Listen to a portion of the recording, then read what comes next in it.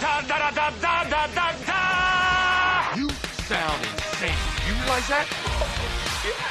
The whole world gone crazy! Seriously? It's showtime. We are all back together again for yet another episode. Yes, another one. They keep letting us do this thing week by week. I've waited for the cease and desist every day in the mail. I check it, and it hasn't come yet. So until it would almost be a relief at this point. You just would.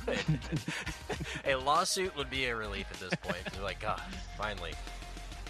That's been the goal. We're just waiting on a lawsuit to come in the mail, and then we just all walk our separate directions. If you want to sue us, listener, for a waste of time, you have the complete right to do that, and we can't fight you. So. Thank you for wasting your time with us each and every week, and you're wasting it again here now with us. Brian, Kent, and Richard with you again.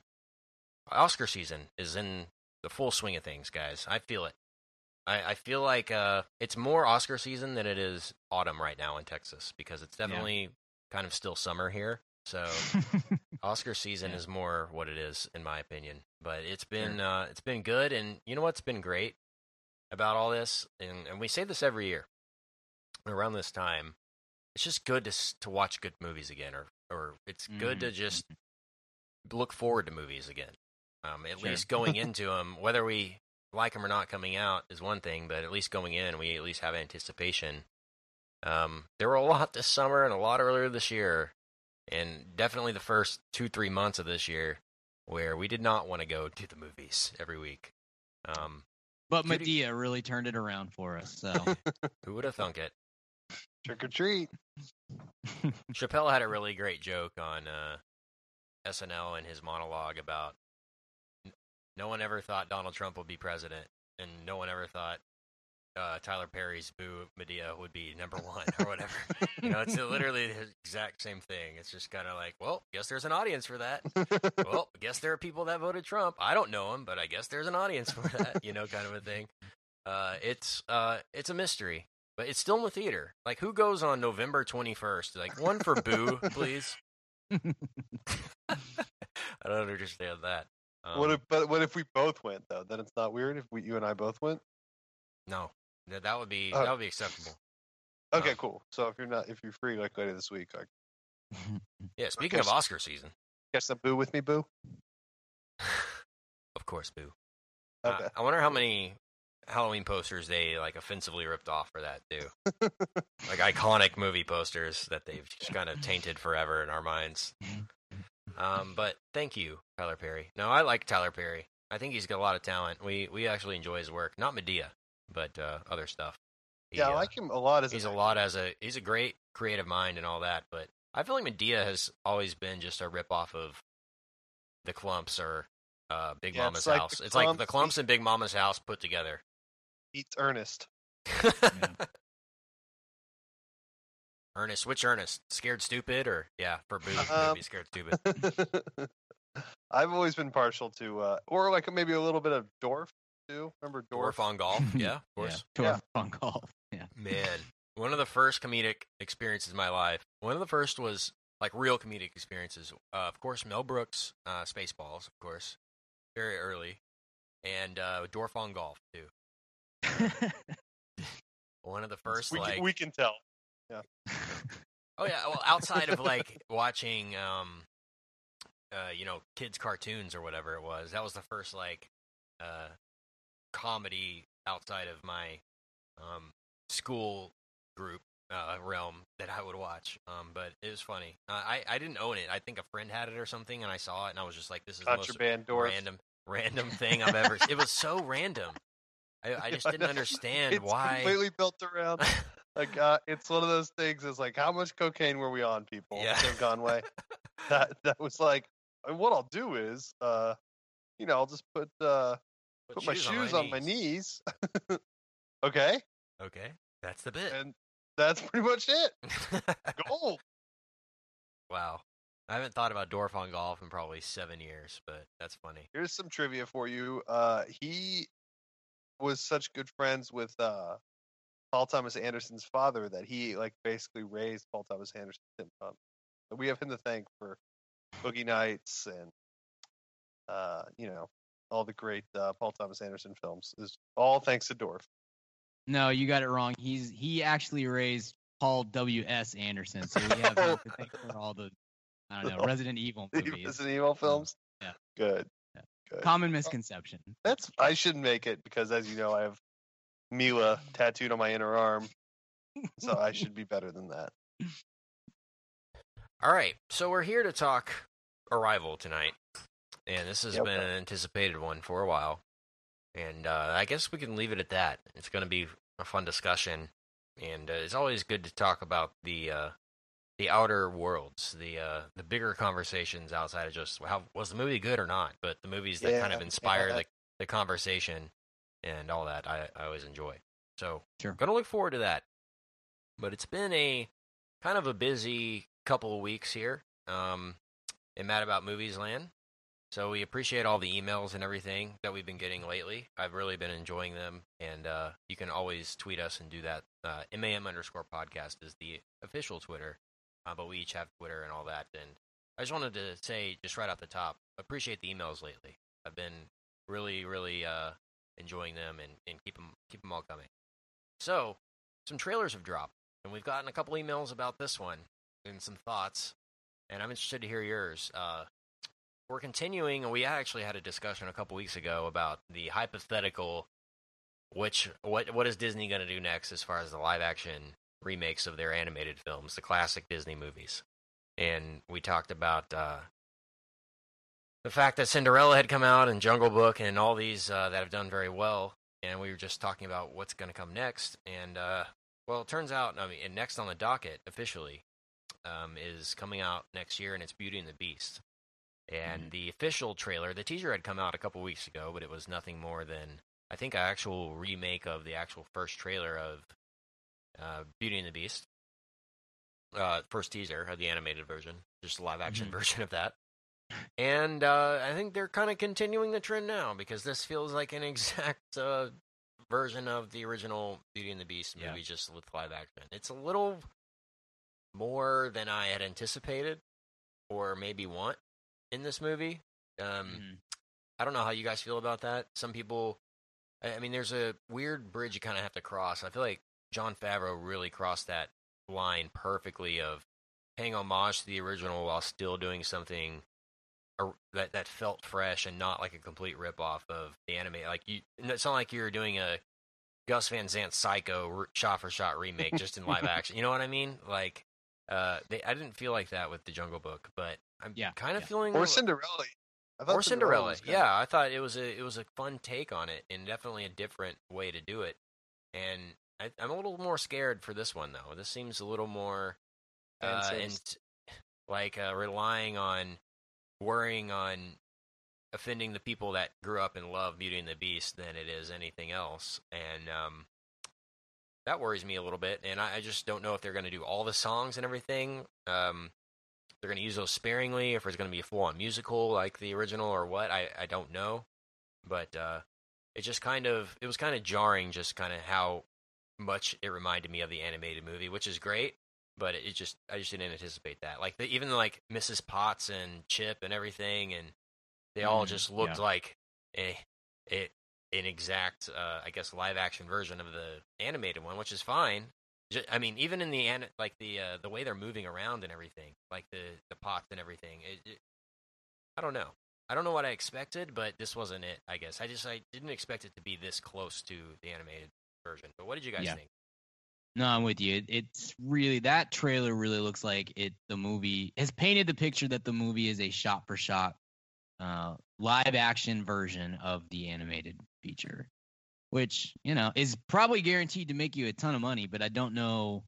I think one of the reasons why we liked Cinderella was, despite the fact that it really wasn't, we're not the target audience, is because it kind of went back to kind of the original story of Cinderella instead of just making it the Disney animated version of Cinderella brought to life. You know what I mean? Like there was a little bit more depth to it and a little just shades of differences. And I even felt like that with Alice in Wonderland, to be honest. I felt like they went more to the source material on those kinds of things than they did just, we're going to do the Disney movie, And I felt like they took more creative liberty with it. I don't feel like that with this, though. Continue. Yeah, I agree. That's how where I'm at with that. It could totally change once we actually get into the movie, obviously. But I mean, I watched Beauty and the Beast fairly recently, last month, maybe 6 weeks ago. It came out on Blu-ray, and I bought it, showed it to my kid, and so like all the notes in the trailer, all the scenes really truly look exactly like what took place in the animated movie. So that I'm not saying that's a bad thing. It could be a very solid film. I have a hard time believing that we're gonna come out of it, if it is that in fact that way, if it just is a shot for shot remake essentially. I have a hard time feeling like we're gonna come out feeling super impressed by it. Like I feel like we're gonna come out saying, "Oh, that was it was pretty good. It's a B plus, that kind of thing." And that's that's never what we're really looking for in this situation. Yeah, Richard. Yeah, no, the same thing. I think I'm interested in this one because Cinderella, like before mentioned, was kind of its own thing, and Jungle Book was certainly paid some homage, but was its own thing. They're doing Little Mermaid next, which I think will be interesting to see how they pull that off.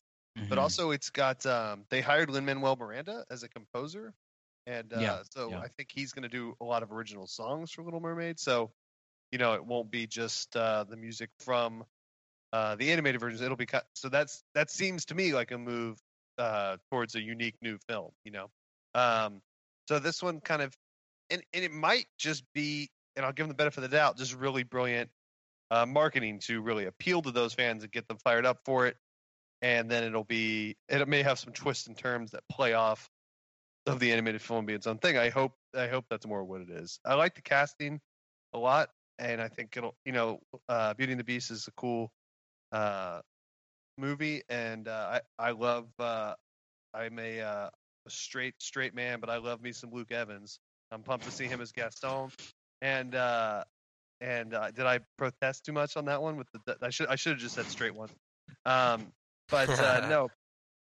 he's great. He's one of my favorite actors and people, and I'm really excited for him in that role and Watson as well. So I'm still cautiously optimistic. The marketing is super fan servicey. That makes me a little worried, but I'm willing to give it the benefit of the doubt that that's just marketing. Because a lot of times those two parts of a film are totally different people, and maybe that's I don't know. We'll see. I will hope for the best, brace for the worst. Yeah, they really play up the nostalgia factor with the marketing of these, and case in point, the Cinderella I think poster was just the glass slipper. Like, that was the poster. Yeah. Like, hey, remember the glass slipper from Cinderella? It's just like right. all these things that are embedded in your mind. Like the rose in Beauty and the Beast. Like, I'm sure that's going to be the poster for this. Just the rose in the glass, or whatever. That'll be good. Did we ever talk about the next two that they announced? So they have announced two more. Jon Favreau's staying on board and is doing The Lion King. And that's another one where how much, like, are they going to have I Just Can't Wait to Be King in some way and do, all the Hakuna Matata and the iconic numbers, or is it going to be more realistic, like African safari style? I don't know. That's one that you can take a lot of creative freedom with. And it's got the Broadway show as well, to adapt from. So it's got which is its own unique take on that story. So it's certainly that one's gonna be really interesting. That one's gonna be I would huge. Oh yeah. Think about that. Jon Favreau, like the trailer is even gonna say from the person who brought you Jungle Book and Iron Man, like people are gonna already have trust in that. And then it's like, boom, Lion King. Everyone's gonna be freaking out when that trailer comes out. I cannot wait for that to hit the internet. If the internet still exists, then we don't know. It might not exist then. So we'll be in the safe, in the clear. That we'll be back on radio. If you don't have Jonathan Taylor Thomas reprise his role as Simba, like, huge missed opportunity, guys. The point? Yeah, sure. Voice work, like, how perfect would that be if they got the original voice cast? gonna need some Nathan Lane though. Yeah, Even more than JTT. you gotta have Timon and Pumbaa be the same. Like, why would you not have the same voices? Like, you can't have anyone else. Honestly, I can understand why you don't have the same. When I was a young warthog. James Earl Jones as Mufasa. Jeremy Irons. Jeremy Irons as Scar. Grizzled. Yeah. Grizzled Jeremy Irons in a mane, like really haphazard makeup. I'd pay $8 to Get see Elton that. John to do the soundtrack again. You know? Yeah, no, I'm on board. When the movie opens, it's gonna be a real like sunrise. I guarantee you. It's gonna be have the iconic. You can't open the Lion King any other way, but you know. Yeah. You can't. It's sin. It's like you can't open Star Wars without Star Wars in your face. Okay, so that's coming out, and also Guy Ritchie's Aladdin. Mm. They announced that Aladdin with Guy Ritchie. Fastest talking Aladdin ever. Wonder what they're gonna. Yeah, he's a lot of slow mo when he's doing magic. Just really slow shots. It go to really really fast and slow, and really really fast and slow. I like Guy Ritchie though. He's got some flair. He's pretty solid at what he does. I mean, you can knock him for the whole Madonna thing or whatever. He's more known for that than he is actually his movies. Yeah. His movies are actually pretty good. So The thing with him is he doesn't always make good movies. I think he's got several movies to his credit that we would like. No one wants to claim really, and it kind of looks like King Arthur movie's going to be more like that. But you are I always think they aware that you're actually- watching a Guy Ritchie movie. Yeah, like, he he has has a a style. very Totally. unique style. So I think Disney saw the King Arthur movie because it's Mhm. Sword in the Stone, basically the story they're doing. right. They probably Right. saw that and they were convinced they could do a property like that. I bet that was selling. Right. Sure. And Sherlock Holmes too, kind of in a way, kind of the same target audience. Or if you were to do an Aladdin, so that could be different. Obviously, Robin Williams won't be involved, and they've already.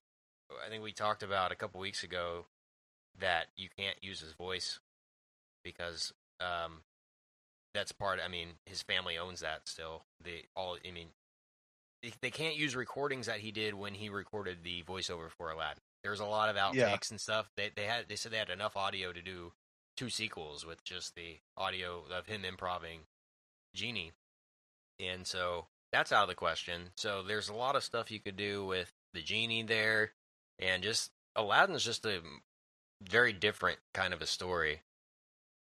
So it'll be. How do you crazy to guys see feel about Leslie Jones as Genie? Though? She'll be screaming the whole time, so Yeah. I hope he Very loud. his Genie, earplugs. No, I don't know. My first wish is earplugs, please. That was good. That was really good. All right, so yeah, trailer talk. Good times. Thanks, Beauty and the Beast. You're exactly kind of what I thought you would be. To be honest, actually, now that I think about it, I just wished you were more. That's kind of it. And maybe you will be. We don't know. Till Maybe we you see will. the full movie. All right. Well, before we talk Arrival, let's do something we haven't done in quite a while, and it's long overdue again. And that's talk American Treasures. Yeah. Yep. Woo! I'm doing it. Yeah. Woo. Calm down, Peanut Gallery. Okay. We are here to induct or nominate some people tonight to join our illustrious Hall of Fame, which we keep on our website, the American Treasures Hall of Fame. It's pretty official. Ask the Google. Just Google American Treasures, and you might find us on there. I don't know. You could find out for yourself. But we have this Hall of Fame, and it's just people that we've come to know and love over the years, and we kind of want to make them official and give them their official vest, denim vest, by the way, with American flag lining and a eagle on the back. And it looks great on most of these people. We should actually post some of the pictures that they send us in the vest in a photo gallery. We might do that. But American Treasures, there's 3 basically requirements. You have to be 50 years old or in your business for 25 years. You have to have a sense of humor about yourself. And you have to be a citizen of America. So that's pretty much it. And anything goes. We induct people from pop culture, entertainment, pretty much anybody who could be considered well known or enough to be an American treasure or have contributed enough to American society is up.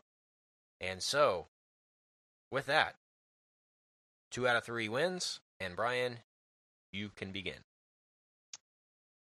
I'm going to nominate a person who I've loved for a long time and who has brought me so many laughs over the years in a couple of different roles. But I've just recently been kind of fully immersed in one of his more famous roles, one of his more famous characters from the 90s, early to mid 90s. He is doing incredible work these days, winning Emmys left and right. Seems like every year, and he's great on the show that he's on now. But for me, he will always have a place in my heart for George Bluth Sr. So I'm going to nominate American treasure Jeffrey Tambor. Hey now. Yes. My Larry Sanders binging has brought, not that I didn't already have a huge appreciation for Mr. Tambor as it was, but seeing him there has brought it full circle. I watched the one where they did the remote. I watched a couple days ago. I just watch random ones when I have 30 minutes on HBO Go now. And the one where they send him to that like house in Middle America to live with that family, he just ruins their life. Have you gotten to that one yet? Yes. Gosh. So great. I've talked so many times. I know that's your favorite show of all time, Richard, and then having recently watched it, I talk about it a lot as well. It is so amazing to me how they are able to blend the 3 styles of humor that Tambor and and Shandling and Rip Torn have together. I think Rip Torn is the funniest part of the show. Yeah. But he also kind of has the easiest job, I think. Yeah. I think Tambor, in a lot killed of a man ways, like you in Korea. Yeah, pilot episode, man. But I think Tambor kind of holds it together in some ways. Like he has a little bit more understandable humanity to him. Shandling is doing that's the whole point of his bit is that, he's a comedian and he's on top of his game, but he's also a human and he's very sensitive and stuff. Hank Kingsley is like an actual human, I guess. I don't know. I think what he brings to the show, if you replaced him, if you did a baseball analogy and you replaced him with a league average third wheel, I don't know how. I think that show is still very good, but it's not.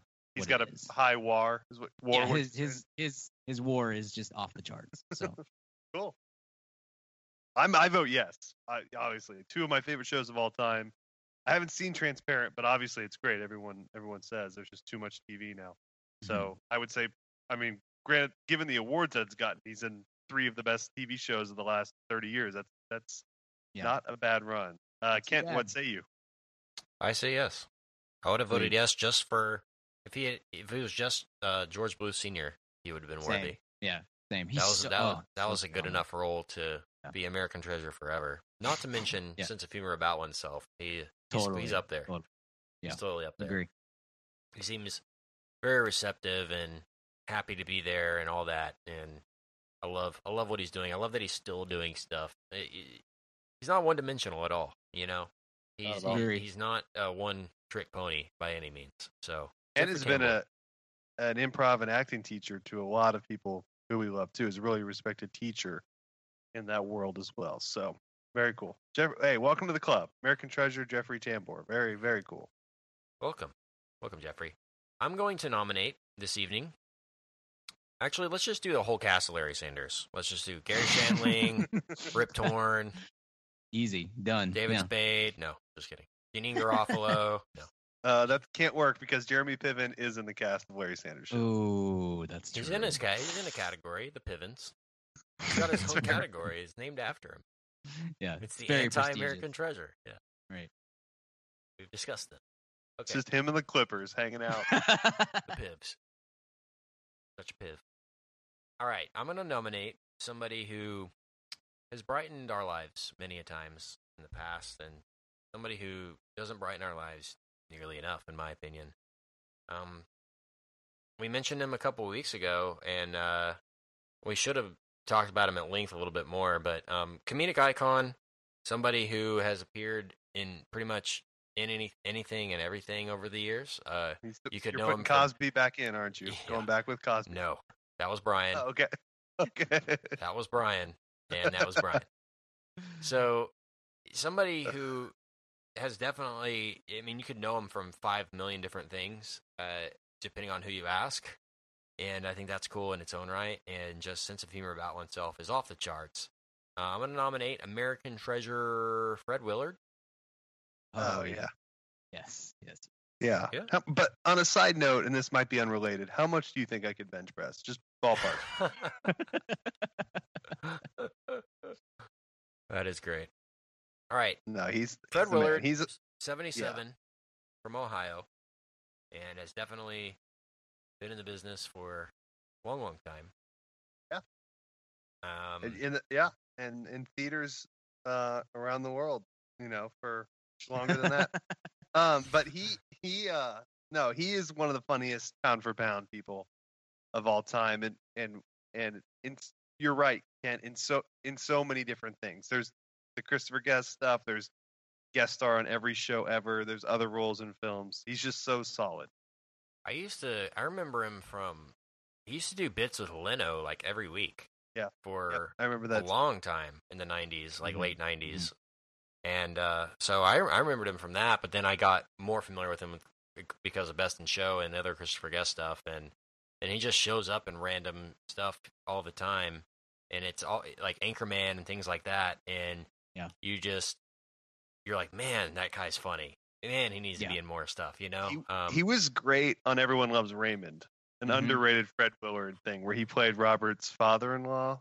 I know it's a random pull from me, but he was outstanding on that. I think what's great about him more than anything else is that you can. I love a comedian who you can literally throw into any circumstance, and I feel like the entire property just bumps up a notch Oh, yeah. from Yes. from You a can funny throw him standpoint. into any circumstance and give him one line, and you Yeah. know it's going to And be he's gonna funny. own that line, Yeah. and I also feel like he brings everybody up too. Like I think you can put him like we're not really all that funny. We think we're funny. If you put us around Fred Willard, I think we would automatically become funnier. Yeah. Just because he like kind of I don't know. It's like having a great point guard or something. Like he just makes everybody around him a little bit better, and that's quite a That's quite a skill.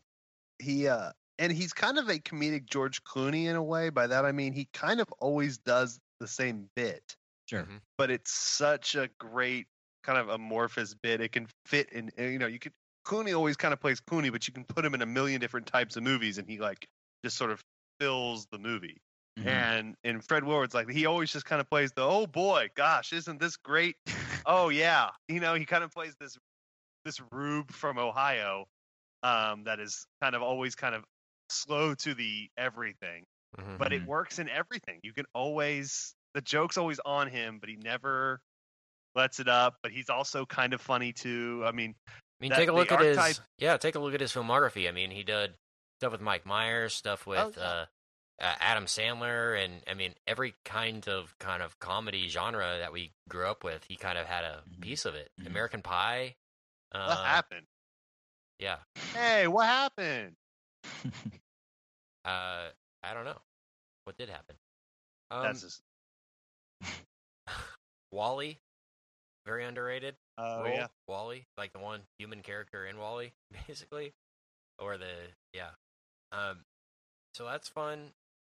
Fred Willard, man, 100% American Treasure. This Yeah, is Spinal absolutely. Tap was probably the first thing that he did Yeah. where it kind of opened him up to do the mockumentaries and everything later in his Mhm, life. mhm. But I mean, that's great too. So, Fred Willard, American Treasure. Welcome, Fred. Richard, who you bringing? Yeah, so mine is an interesting choice. I've been working on this one for a while, piecing together the argument. I think you guys are really going to enjoy. I have 6 or 7 pages ready here of argument. Gosh, is he gonna So, bring up Chad no way. Kroger again? Dadgummit. all the lights just went out in my house. Oh, Uh-oh. Oh No. guys. What's happening? It's okay. Oh no. Oh, you heard it. He's here. Hold on. American treasure. We gotta wait 11 minutes for him to come down the ramp. All right. It literally You guys just takes wanna 11 small minutes to come down the ramp. Go You ahead. guys sort of fill it with small talk while he comes down. No, we're waiting on you. Yeah. So I'm going for it. American treasure, the Undertaker, or what? Yeah, but 30 years. 30 years. I in the feel game? okay. You're right, but I feel a bit blasphemous in a way for us to for The Rock not to be the first wrestler that we induct into the Hall of Fame. Like that would only feel appropriate given the Fast and Furious love that we have on the show, right? But the Undertaker but has been around longer. He's been dead for 30 years. and we do currently have a WWE Hall of Famer as our president elect. Yeah. And so I think it's fitting now. Fitting time. If any And- good is going to come of this. Yes. Yeah. It's a fitting time, I think, for I mean, and Undertaker shows up at the Cavaliers championship celebration, showed up at that random Starbucks on crutches. You know, he got that guy a Little League bat inside that sporting goods store. I mean, what else do you want? Cowboys I mean, fan? he was in Kent's office last year. Yeah. Kent and I got to see him inside of a Hell in a Cell. Yeah, we got to do the cage match. Yeah, that was great. Watch a 61-year-old Undertaker nearly kill himself. It was a great time. So, I mean, He is the most American treasure of all. Like, he should be the president-elect of the American Treasure Hall of Fame. he'll look the coolest in the vest, too, with the sleeve tats. Oh yeah, totally. You know what's kind of... I mean, we haven't talked about the election at all. This is my one thing I'll say about it. If you were to poll Americans and seriously poll them, like, who would you rather have leading your country? Who would you trust more to lead your country? Donald Trump or the Undertaker? I feel like a lot of people would like really choose the Undertaker over. You know what I mean? Like honestly, like I feel like I could trust him a little bit more than like Donald Trump is a little too sketch, but I'd rather have the freaking Undertaker running the country than him. Like that's just kind of the level we're on. But that's funny in its own right. But Undertaker should run for office. I'd vote for him. Don't change your name either. I don't Yeah. want to know what your real name is. Just says Undertaker in the year. And there's no flags or anything. It's just a black sign and with white letters. Undertaker 2020. Yeah. All right, let's so then we get got it trending. 2/3. All Brian, right. I won't make. Yeah, I'm in because look, here's the deal. I think wrestling is super stupid, and I don't get it at all. But and I do too, but we just go to it all the Oh, time. it is stupid. That's what's But- great about it. That is Brian. How do you not I know, get this? I How know. do you not guys get have that? s- It's the exact great same tried because to it's so sell ridiculous. me on this. You tried It's to just sell a me on live this Fast 1,000 and Furious times. show. It's okay. It's fine. Like it's not. Don't get it's how you not love for Fast me. and the Furious. I don't But like. Fast and Furious is. See, this is where your logic No, is. Fast and the Furious is actually a documentary. So now much more real. I don't get wrestling at all. I never have, and yet my point is I don't understand all that at all, and I totally understand the Undertaker. So it's three yes votes. Totally, no question. He's I just want him gonna to come be. to our next event, please. He's gonna be in the American Treasure Hall of Fame as just Undertaker, not his real name, just the No, word Undertaker. I never want to know what it is. I never want to know what it is. You I don't know his wanna- name? I do. I'm sure I've Googled it at some point, but I don't want to know. It's not in my brain. Richard and I have a bit where whenever Richard gets married, he's going to invite the Taker to his wedding to be part of the wedding party. Like obviously, like the Yeah. I don't know, one of the groomsmen, and my job is just to sell everyone in attendance on the long-term friendship that Richard and the Taker have developed over the years, and just I always thought really it would push be great. You know, sometimes you go to the weddings and the groom and groomsmen have a processional at the beginning, like they walk down the aisle. So like, I would go first, and then or known as like my first groomsman would go, and then like Brian would go, and then Kent would go, and then like Steven would go, and Corey and Russ, like all my whole group of friends, and then all the lights go out, and everyone's like, "What?" And then there's a bell ring, and then the Undertaker comes out, but he's in the same tux as the rest of us. And then I come out, and then they're like, "The Undertaker's his best man." You need like, to just come out at your Richard wedding. is really close. You need to Yeah. just come out, Oh, come down the aisle at your wedding with just it as the Undertaker in his full hat and jacket, and then like the music and lights and everything. 11 and minutes. Sarah's just at the end of the aisle waiting for you for 11 minutes. How great would that be? That would be There's the most just epic dry wedding ice. ever. Yeah. That would definitely go viral. If someone free idea, Yeah. because there's no way Sarah would let me do that. But free idea to those of you out there, if you want to get 1 million YouTube hits, somehow work the Undertaker theme song and a lot of dry ice into your wedding processional. Done.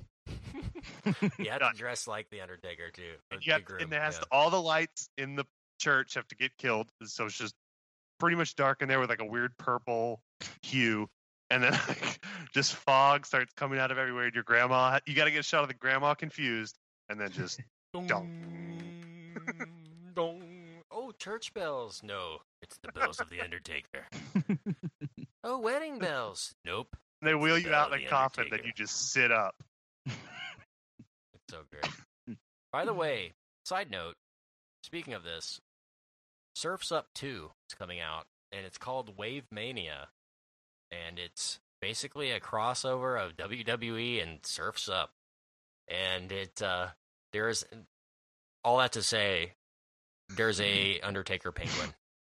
Oh my So- gosh! I just Yes. oh Wow. my gosh! Google Undertaker I'm getting- penguin. I'm getting this tattooed. Yes.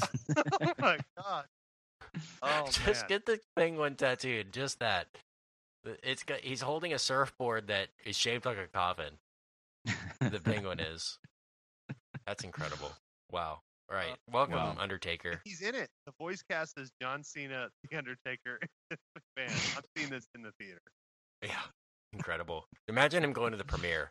Oh, just really excited about, Surf's Up 2, Wave No. Mania. And Everyone else does that, and then he just slowly walks to the car.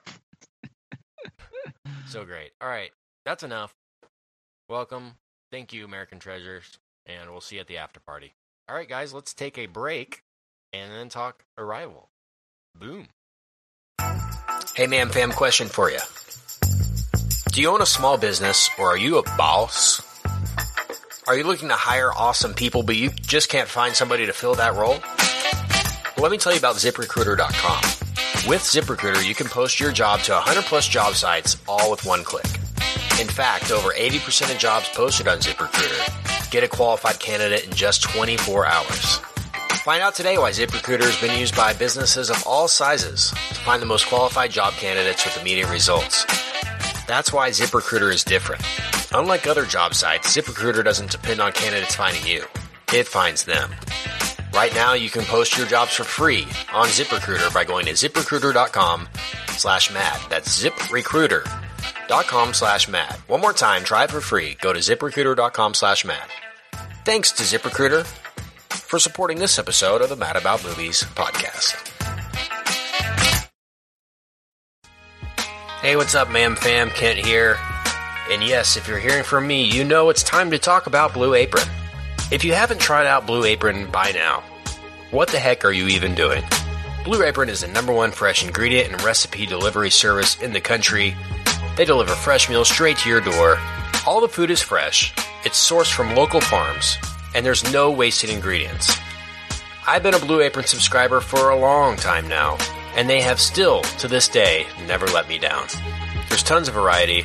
Some featured upcoming meals include summer vegetable and egg paninis, soy glazed pork and rice cakes, skillet vegetable chili with cheddar drop biscuits, holy crap, and garlic butter shrimp and corn with green bean salad.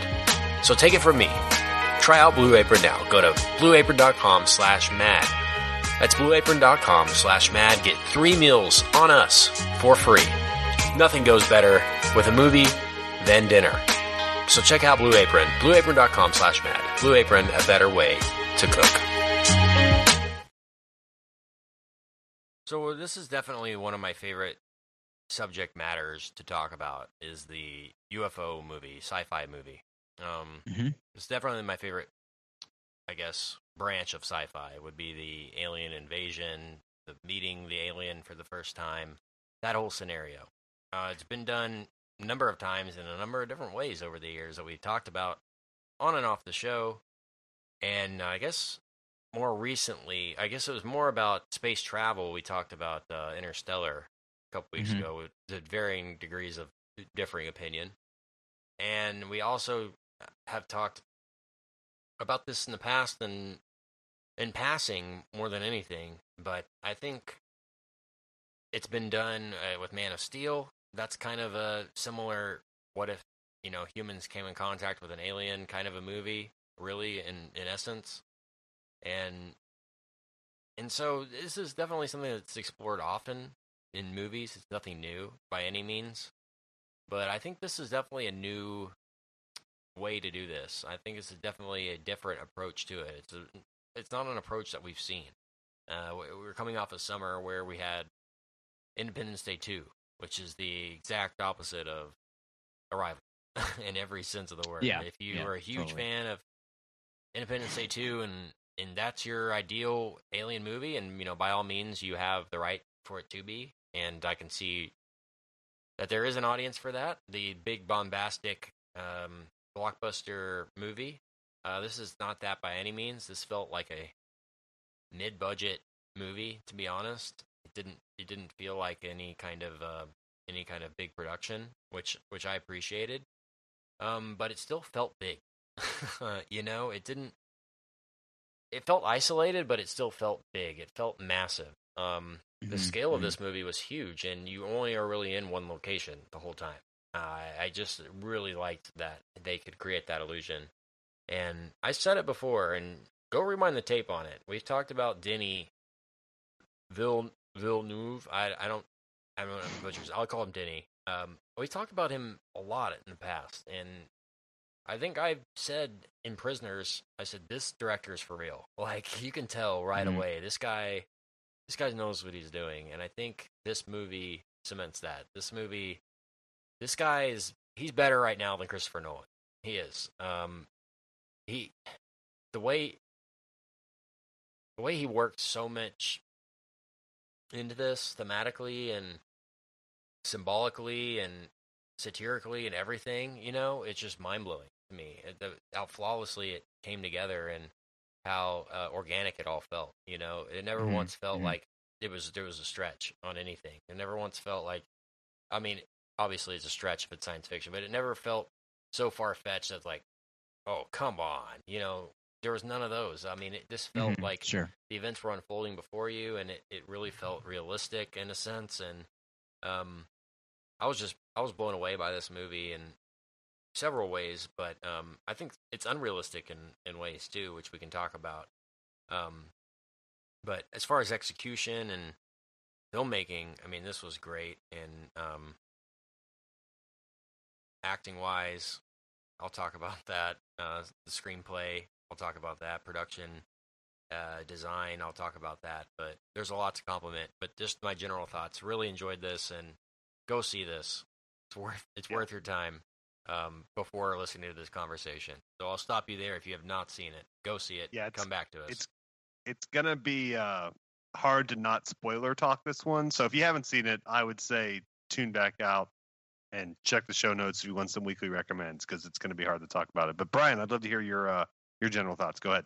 Yeah, I'm with you guys. This is quite an achievement. I had a friend who listens to the show text me. He came out of the movie tonight and said, I thought it was good, but it was really boring. It was really kind of stuff tough to stick with.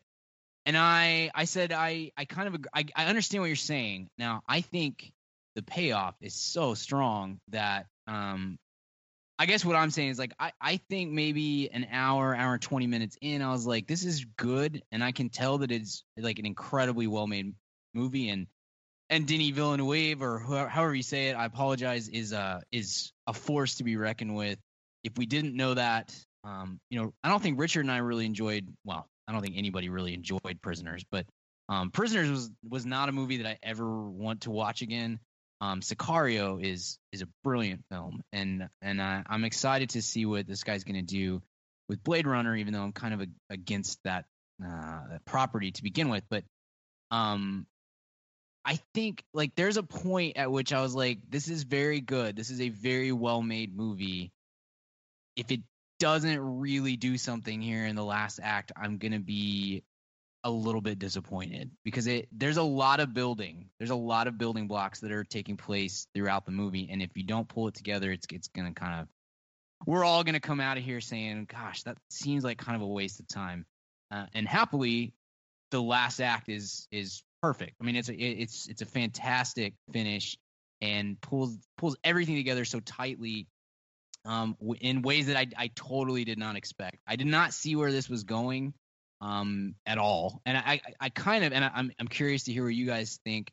I kind of thought we were headed towards like a really dark, grim ending. Like it just had that feeling. The movie had the feeling as a whole of like I thought she was gonna figure out how to make this work, right? As literally as World War was taking place, and it was too late. Like that was kind of the theme that I was picking up on.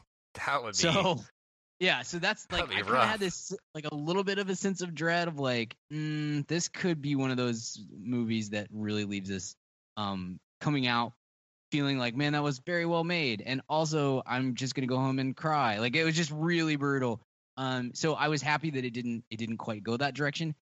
I did not expect at all to be really put through the emotional ringer like this movie put me through. I mean, this is like if Terrence Malick understood narrative. I mean, he really, there's so much like Tree of Life kind of stuff that you can draw from or compare to within the movie, except it's like peak Tree of Life. You know what I mean? Like it really gets that stuff right.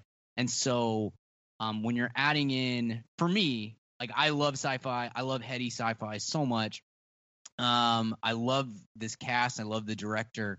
And then when you add in a really heartbreaking but poignant family element to it, I mean, that's kind of right up my alley. That's a very easy win for me. So, look, I'm blown away. This is the top. I don't know if it's my number one movie of the year. I'm trying not to figure that stuff out until we get through this Oscar season, but it's easily in the top 5 for me. And I don't know that it's going to be one that we can say like, hey, everybody needs to go see this movie, because I think it could be easy for you to get kind of bored throughout or get lost in what was happening. But if you're a cinephile, if you're somebody who goes to the movies more than once a month, this is to me this is a no-brainer. I'm really high on this one. Richard. Yeah, no, this is I know I was, and Brian was higher than on Interstellar than you were. The Interstellar for me, just to preface, like you were talking about, Brian, like at the end, it all has to like click in. There can't be a reason where we're just like, oh, sure. And Interstellar for me, it like up until the third act, I was totally on board, and then it just literally, I mean, it jumped out the window for me at the end. Sure. And that's my only complaint with it. Sure. And I'm on record. I loved the third act. I think it's wheels off, but it's beautifully wheels off for me with Interstellar. I'm totally on board with that third act, but I get why some people weren't willing to go for that ride, I guess. But yeah, that all being said, I mean, I think this is a better overall film and a far more impressive film. Because of just, I mean, it was made for like $50 million. Like it was pretty low budget, and it doesn't try to do a lot of the things that Interstellar does. I'm not trying to say that, but I mean, this is a kind of a unicorn of a movie, because the $50 million movie really doesn't exist anymore. Right. Things either cost $1 million or $200 million. Yeah. And it was like, oh gosh, I just love having this kind of movie back in my life. Obviously there's allusions to Contact everywhere, but it's a much better movie than Contact, though it has its fans. I think this will be better, and it's Prisoners was a movie that I always want to call it Neighbors for some reason because I don't know. I Mix love those Seth two Rogen. movies together. Wow, Yeah. what a treat! Yeah. But no, Prisoners is Brian. I'm with you, but that's like such a really and huge.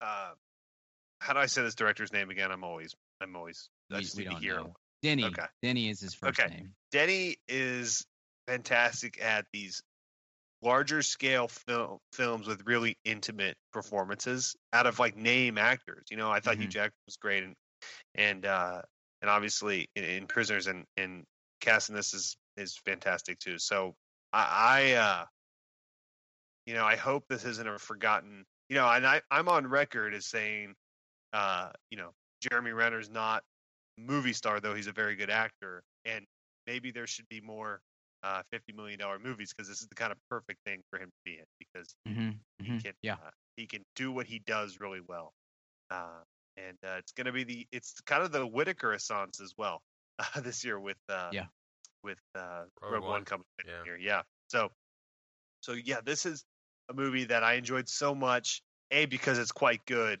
but B, because these movies, don't exist, and it's compared to Interstellar a lot. But Interstellar is a movie that those do exist. Those $150 million movies. This was just like, it's a movie for adults with a good size but not insane budget, and it's practical and it's interesting and it's thought provoking. And I'm going to think about it for 3 days after I leave the film, and I just so rarely have that feeling, and I see 60 movies a year. And I just so rarely have the feeling where so many of them are out of my brain. Even ones I like are out of my brain an hour later, and this wasn't at all. So I'll stop talking now. Yeah, it puts you through it. This is exactly. I was trying to think of why Renner fit in this so well, or why this worked. Renner, he's not a lead. He can't carry. He's not Matt Damon. He can't do Bourne. Like, he's not that kind of. Right. He's not going to lead an action movie, or a superhero movie for that matter. He's not. He doesn't have the acting chops to really even lead an Oscar. I mean, he was in The Hurt Locker, but I mean, there were a lot of other actors in it, and his performance was good. But I just don't know if he. I mean, he has the charisma and the appeal, and he brings enough to the table. But I feel like he's gonna do well if he's the lead male in a female-driven movie. You know, like like where you're not relying on him the whole time, but he's still there enough to where he gets his screen time. I mean, this felt perfect for him, and hats off to the director because, I mean, you just never know what you're gonna get with him. In my opinion, like, is he even gonna open his mouth in this movie, or am I gonna, is he gonna be screaming, or is he? I just don't know. I guess that's kind of to credit. He does different things, but he felt great in this, and I mean, there's a lot to talk about here, guys. I was just really blown away by the vision of the simplicity of this movie, just the simplicity of the actual craft itself, and the one color of the craft. I mean, obviously, it's probably most resemblant of the monolith in 2001, but it's obviously a different shape, and it's an actual craft and not just an object. So there is definitely kind of that ominous feeling to it, that mysterious feeling to it, which I thought was great. And I definitely,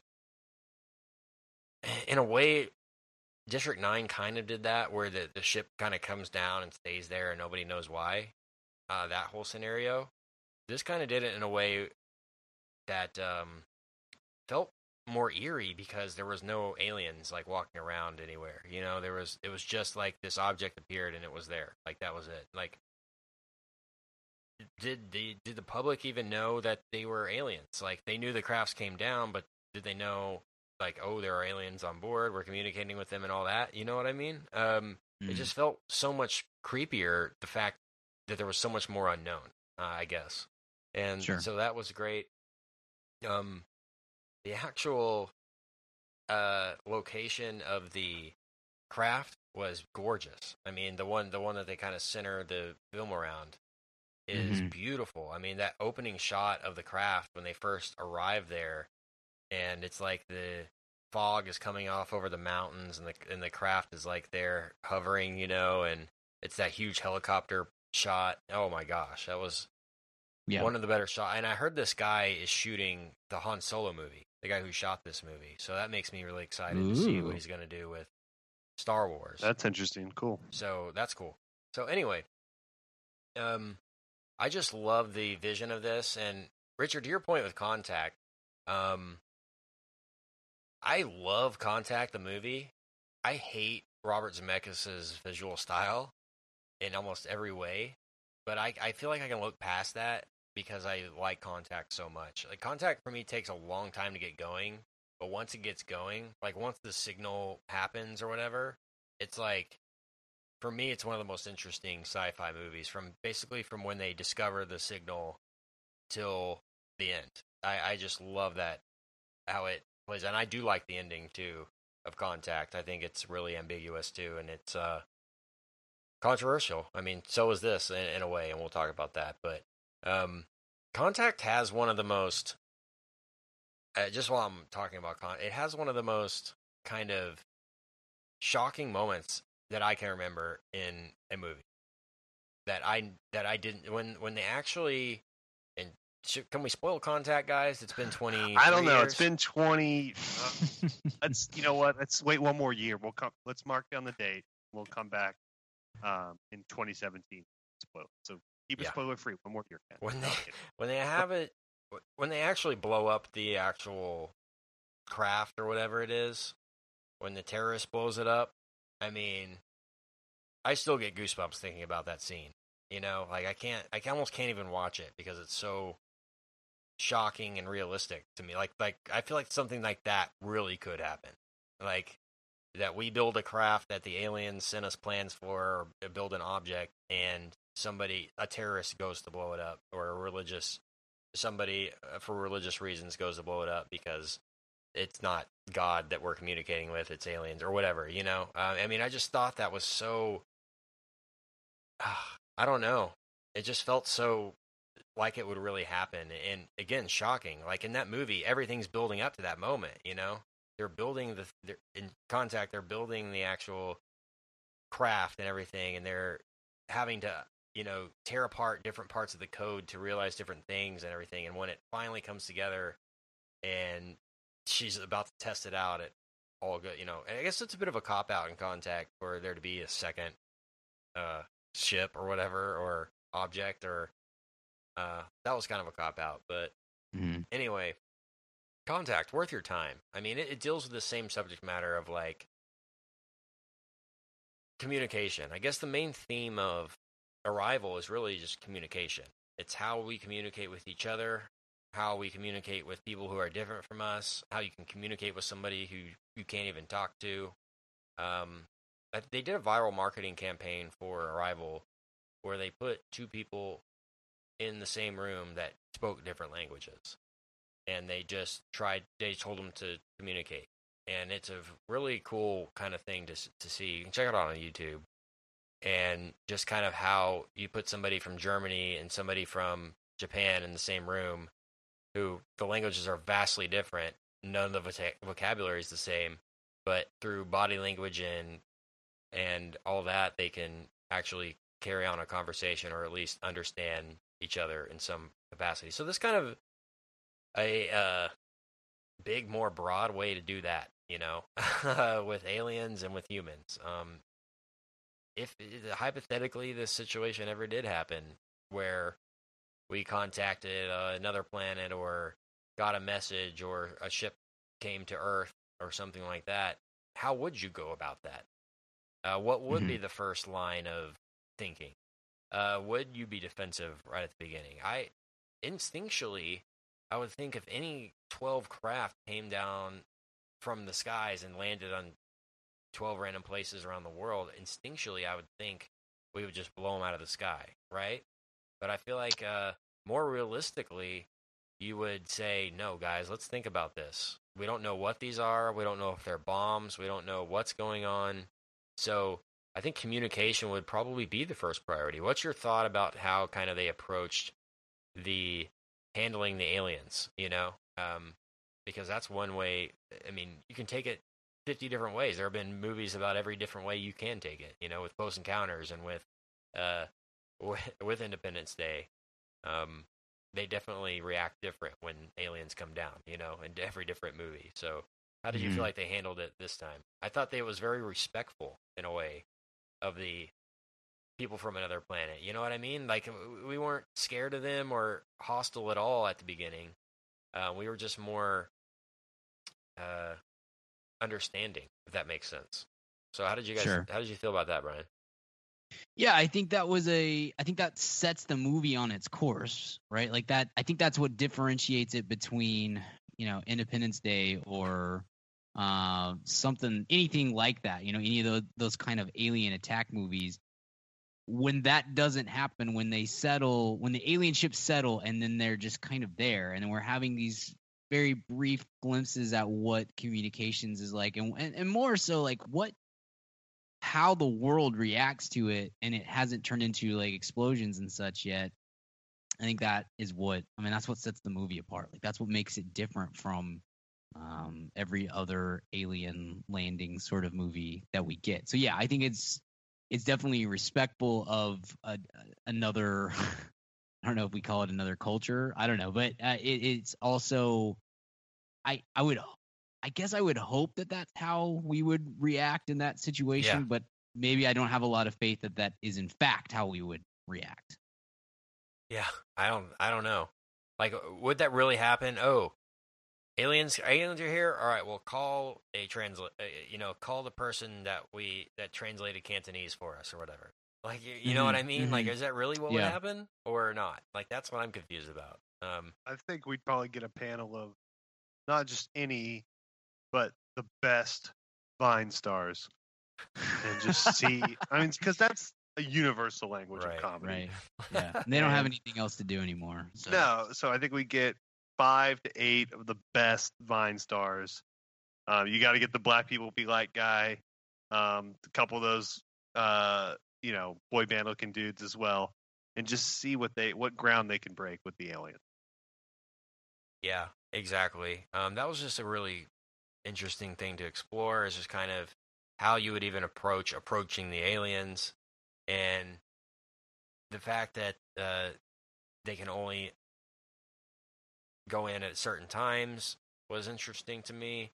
The fact that there was basically 2 people there to communicate with them per time, and I thought an interesting part of it was the fact that she had to communicate with them in person. Like, they actually bring her the audio recording of what they sound like, you know? And they say, "Can you translate this?" She says, "No, I have to be there." Like, BS, right? Yeah. That's just like her wanting to see the aliens. Am I right? Am I crazy there, or is that just me? I think that's definitely what. Like, no, I definitely need to. Oh, okay. I definitely need to see these myself. Like, I can't translate this. You know what I mean? Yeah. She could have been serious, but maybe not. Like, I felt like it was just a ploy for her to be involved in the thing. Like, rather than her just saying, "Sorry, I can't translate it," she'll be like, "No, let me just be along for the ride. You never know if I can or not, you know." I don't know. But I think they justified her reasoning for that, just because, like, with the whiteboards and all the stuff that she did, I don't think that doesn't convey. You know, she can't just be like, just take a whiteboard in there and write words on it. I mean, I don't think that. I think they made it was not a MacGuffin to have her there. I don't think. I feel like any linguist, maybe not translator, but any linguist wouldn't say, "Well, I need to go to Germany to hear the German," you know, rather than hearing it. I don't know. That's just, I took it as her just thinking of an excuse to get on. But either way, she did a great job in this, Amy Adams. She's so great. Is she the front runner at this point? Like, best actress? I mean, holy crap. Yeah. I mean, it's like, I think it's her and Emma Stone for La La Land and Ruth Negga for Loving. Like, those are the 3 names that you hear in every Oscar. And then 2 out of they're gonna have to work it out with the other 2 spots between 2 of the 4 Ghostbusters. But they haven't decided. Melissa McCarthy, because it was such a stretch for her to play that She only role fell to down. not fall down. It was pretty. That's Oscar worthy. She can make it through 90 minutes without once falling. That's Oscar. I mean, it dealt with the communication part. First of all, I guess we should. We're already in spoilers, aren't we? Yeah, we're already in Yes, spoilers. yeah. So we're another spoiler, second spoiler warning right now. Like mega ultimate. Like you'll never want to see this movie if you hear this again. Spoiler coming up. So how do we think the aliens looked, guys? That's always the thing with these movies too, is your interpretation of what alien life would be. My personal interpretation is that I think they would be humanoid. Honestly, I feel like maybe not be humans, but I feel like the basic, I guess, appendages and eyes and mouth and breathing and all that. I feel like I don't want to say alien, but anyone who's wanting to come to Earth would have that kind of stuff because you would know what Earth is, right? Does that make sense? Like you would have to live on a planet with an atmosphere, probably, and things like that. So, in my opinion, aliens are at least humanoid in form of some kind. This is definitely not humanoid in any way. This is more sea creature, arachnid kind of creature. Or is that a letdown? The actual look of the aliens to you? Anyone? For me, I liked that because it made the movie not about what the creature design is, and I appreciated that. Like, there's just so much more at stake here than what you get in the average alien movie that I like. I like the genre. This has got something more to say, and it's trying to do something different than what most of those movies do. And so I kind of like that the aliens are for the most part are relatively kept at bay, and that they are an interesting look, but not like no one's coming out of this being like, man, I got to get an action figure of the weird aliens from Arrival. Like, that's just not, I guess that's not the point of the movie to me. And so I appreciated that. I thought that was carefully considered and really well executed. Yeah, that's true. Trying to not make him a distraction, right? I also liked his choice of keeping him in like the fog or like behind the glass too. I thought that was a smart choice of kind of that separation between the humans and the creatures. Rachel, did you think they looked good? I thought they looked like giant. I don't know, like a hand. They're kind of squiddish. Yeah. No, I'm with Brian though, 100%. I was kind of like disappointed for about 30 seconds, and then I moved on thinking about the movie. And then after seeing the entire movie and seeing everything in context, I was kind of like, I'm glad they were what they were. Yeah, because it wasn't another thing to think about. It's not the point of the movie. And they're still kind of mysterious enough to where I don't really remember. I mean, remember what they looked like, but it's not. I mean, it didn't give too much away. Like on a second viewing, I'm still anticipating what the aliens look like. Does that make sense? Kind of like Jaws, you know? I mean, that's always the example we use, but you're always still kind of scared of the shark because you still feel like you haven't seen it all, even though you've seen the movie.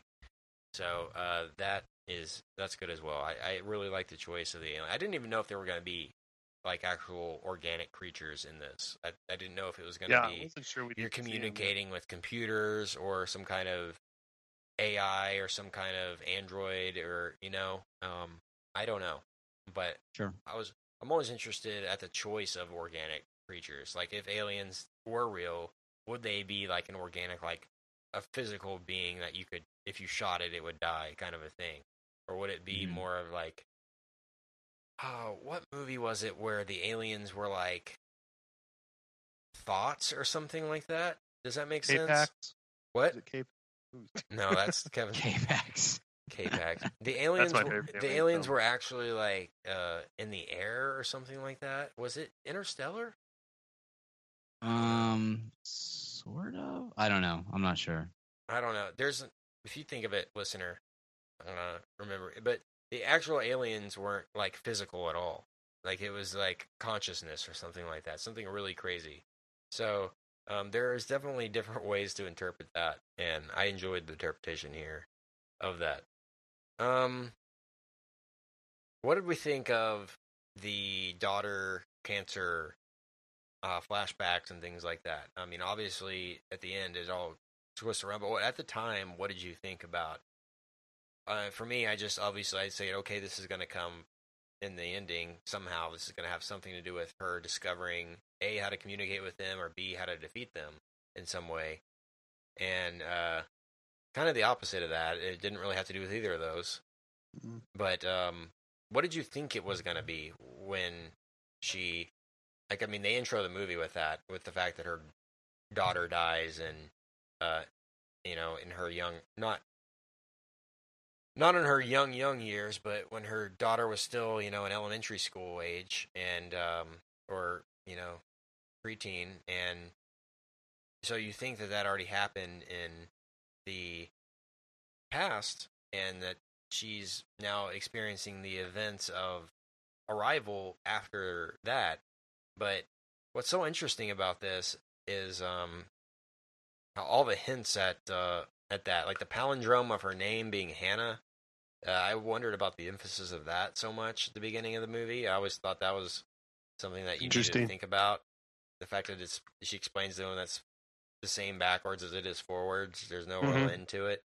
The actual language that the aliens use, the written language, is circular in itself, and it's basically the snake eating itself symbol, you know, and that in and of itself represents infinity or infinite possibility or no ending. And so there's a hint right there.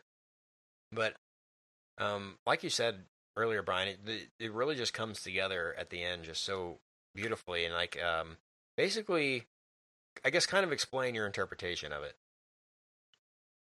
Of the twist. I mean, if you would consider, I wouldn't consider it a twist because it really is more of an explanation. A twist would be like, wait, nothing is as it seems, but this is more like, here's why it is like it is. Yeah, I think that the knowledge that these flashbacks are actually flash forwards, like that hit me because I think all of the ramifications of that all flood into you at one in one moment. Like you're just suddenly we've seen millions of movies that have flashbacks like that, and how those past experiences have consequences and ramifications of our decisions and our lives down the stretch in the future. What's happened in the past, all that sort of stuff. We've seen that so many times, and it can be done really well. But that was for me in the theater, there's only like 3 other people in the theater when I saw this, and I go, oh snap, something like oh my gosh, like I can't believe, like that hit me hard, because then it's like it's not just that the narrative has now shifted, it's also that for me at least, like I immediately was like, okay, so I'm trying to piece together where we go from there, and it's like a million thoughts at once of like, oh crap, so if this is that, then that is this, and that is, and it's like this A goes to B and B goes to C and on down the list, and it very quickly for me, like I'm connecting all these dots while it's taking place on the screen, and it's heavy, man. Like it's a lot of stuff to take in a just from one line of dialogue. What was the line? When she's in the ship with, I think it was whichever one of the aliens didn't die, and he says, or she's, it's cutting back and forth, and she's seeing these visions, and she says, I don't understand, who is this child? And that is when it hits really hard of like, okay, so that's her daughter. We know it's her daughter. There's no question about that. But now, okay, for me at least, like, okay, that means that it's got to be the future, and that means that that's this, and that means that, and it's like all these conclusions get drawn from literally from one line of dialogue. Yep, so efficient, and that's the whole movie right there. Yeah, that's what it goes from like, this has been kind of entertaining to like, ooh, my mind's a little blown right now. Absolutely, I thought that was such a clever use of just screenwriting and narrative structure for Denny, was to take that, what you're so used to as a moviegoer of the flashbacks, and literally invert it, where it's not. I mean, when it gets inverted, you don't know if you're actually what you're watching is the past, present, or the future. You don't know what any of it is, right. you know, and that's so clever to think about because on the second viewing, you don't know. I mean, it could be anything. I just never really thought about how you could just flip that on its head like that and have it be so effective, and to weave that into this movie. Wow, you know, Right, that kind of like a twist is awesome. But man, how she saves the world and everything, isn't that kind of the biggest paradox in the movie? Is how she actually gives the phone number to the Chinese official, because how would she have the phone number if she hadn't experienced it yet in the future? And there's always one of those in these types of movies. I feel like anytime in time travel, yes, you're gonna have that because once you have time traveled, then you have time travel. Like once you have time travel, then that exists somewhere in the time loop, and that's where so many time travel movies and TV shows and stories, it's where they fall apart, is trying to like kind of go back and cover their tracks essentially, and if you that is an incredibly difficult maneuver to pull off, to really truly make it kind of an endless loop that that you can't. I'm sure there's I'm sure Neil deGrasse Tyson can come up with a reason why that isn't real and that can't exist, but for me, with my pretty average IQ, like I was like, oh my gosh, that totally works, you know. So that's all I'm going to ask for it, you know. So I mean, long and short of it is basically that in their world, time is not linear. Time, there's no beginning, middle, and end. There's no like, say if you were to lay out a ruler, there's obviously 0 and then there's 12, right? And then there's, say, 6 is probably the middle of your life. Well, in this, it's a round circle. The ruler is connected at both ends, and there is the past, present, and future are all happening simultaneously, and that's great. I mean, that's what Interstellar was trying to do, in my opinion. You know, trying to tell us was that time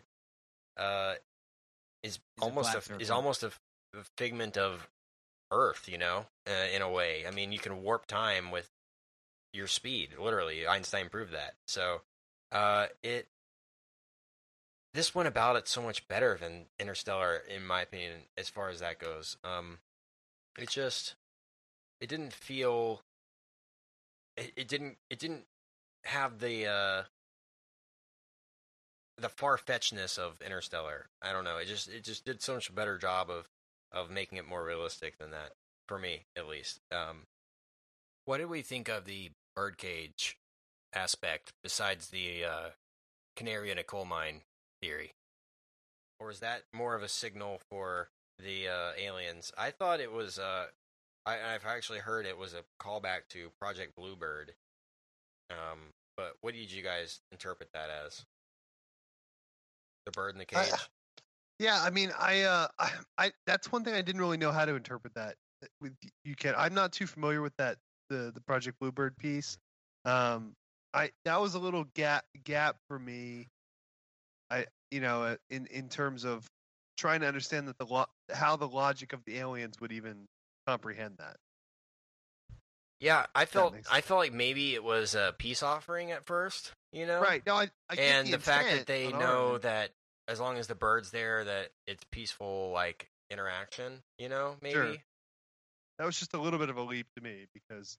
I don't know. If I went on a strange planet and they brought any other creature in, I would assume it was going to kill. But that's maybe just my own paranoia there. This was Project Bluebird was basically like interrogation. Like they basically experimented with interrogation in order to get what they want. Does that make sense? So sure. In this example, it would be like, how would the government be able to interrogate the aliens in order to get what they want, to get a weapon, or to have them help them, give them their technology, or things like that. It's basically, how do you make that kinds of stuff to your advantage, like onto your side? So I guess it's sort of an interrogation, the kind of meetings between them, the two. But again, I took it as a peace offering. Like, with the creatures, or at least maybe represents Luis or Amy Adams and her coming out of the cage. I don't know. Maybe. There's a lot of metaphors. I don't know. I can understand kind of the film symbolism of it, and I can understand the human side of it. I just kind of was trying to grasp how that would be communicated to the alien. I just thought it was a little bit of a gap. But what else are you gonna do there, you know? So, but no, it didn't ruin the movie for me or anything. Just I remember kind of putting an eyebrow up at that point. Man, But I like the movie quite a bit. I thought the actual language that they created for the creatures was incredible. Like I was blown away about how real. I mean, how it all made sense about how it's a circle, but each little iteration of the circle is a meaning, and then those circles can create sentences. And so you can put basically one circle that could mean a whole sentence. You know, I just thought that was so clever. And they had to have like linguistic consultants. Oh, they did, and they actually created a dictionary of 100 words that she's actually using in the movie with the iPad. You know, to create sentences. Like that's an actual dictionary that they created with the symbols. So I think you can go online and look at it, or create your own sentences and things like that. But that was like so alien. You know, it felt so different. Like it felt like an alien language, to be honest. You know, it's like it's not like doesn't look like hieroglyphics or something like that, you know, but it's still a written form of communication. And I guess sea creatures are a big influence on this, and the fact that there's they kind of look like them, but they're also kind of exist in like the ink and everything that they're living in or using to write out everything. It just kind of had a very oceanographic feel to the aliens. So, having said all that, what else do we have to say about this one? There's a lot to go here. The actual opening of the eye, I felt like that was a big prevalent thing here. There were several shots that kind of resemble that, when openings of doors kind of open horizontally rather than vertically a lot of the times. That was a really cool sequence. That was very well done. And the actual ship is shaped like a contact lens in a way too. So that's kind of a hint. I don't know. It's just kind of opening your eyes to a different possibility or another pathway is kind of, or Luis is kind of opening her mind throughout the entire movie, or arriving, if you will. And I thought an interesting thing was actually as they were learning the language, how they were dreaming in the language too, or how they talked about that. Like, I never thought about that too. If you actually learn another language, you could be dreaming in another language subconsciously. That's crazy to think about. But they also talk about the aliens' motives for this. Like, why would the aliens come down, right? Like, that's the big question. That is the question of the movie. And the answer is that the aliens needed us later. They need us in like 3,000 years. Yeah, they need us later, but they wanted to gain our trust now, so that in 3,000 years we would know who they were when they needed our help. Because they, again, there's no time isn't linear to them. They can see past, present, and future, so they know everything that's going to happen in those times. So, man, really creative too as well. So, I'm going to hit a grade here. I don't know if you guys have any closing thoughts on this, but I loved how simple this movie was, you know, how small it felt, but again, how big it felt. Man, the one scene where they actually arrive at the ship for the first time and they're actually underneath it, you know, and just how small the people feel compared to the massive ship. I mean, that was just so gorgeous. I mean, I can't get over how well done the actual outdoor, like, scenic scenes were done in this movie, the landscapes and everything. It was great. It was very great to look at. So I'm blown away by this, and I'm gonna give it an A. That's mine. Yeah, I'm gonna go A as well. What's up, Brian? Yeah, for me it's an A plus. I mean, this is high quality. And the, like I said, that last 15-20 minutes is just a killer, and in every sense of the word, like every emotion. So I'm very, very high on this. What, you give it an A, you said? Yes, yeah. A plus. Yeah, all three A's. All right. Arrival, 3 A's, and worth seeing again, and one we'll be talking about later this year, I'm sure. Didn't do very well though in the theater. It did okay. It made 25 mil on Yeah, a, it on made a half 50 its million budget budget. back. Yeah, it'll be okay. Yeah. It'll make it budget. I thought this would be a bigger movie though. I thought it would do well in the box office. Better than Kind of it had a did. confusing marketing campaign. Doctor Strange and Trolls both beat it again. Yeah. And it had already been out for a week. Right. No, I think I don't think it was appealing. Even for us, the first trailer, I thought, I don't know, but something about that doesn't look all that appealing. Something's wrong with that. The second one was much, much better. But I think these are movies that they're hard to sell to the public. I'm thrilled that it made 25 million because, like Richard said, we need $50 million movies so badly. Like we've got to have more of those. So I'm pulling for just about any movie that comes out that is priced in that range. But I think it's fine. It's made 12 million overseas, so it's gonna more than break even after this week, and it'll end up being a modest success, which is fine. You can't build a studio on these kind of movies, but you can absolutely use them as supplement, I think. Yeah, exactly. All right. Well, let's hit a break and do weekly recommends, guys. Weekly recommends. Mike Myers has a book out on. It's kind of a love letter to Canada. It's like part memoir, part Canadian pop culture history, and it's a really great audiobook for driving around. It's pretty short. It's about 6 hours. Pretty short for an audiobook, but really funny and interesting, and a medium that I never really thought about Mike Myers operating in would be kind of the written word. I mean, I know he's written screenplays, but he's a very good writer, and it's a great. He performs the audiobook, and you forget what a kind of great vocal talent he is.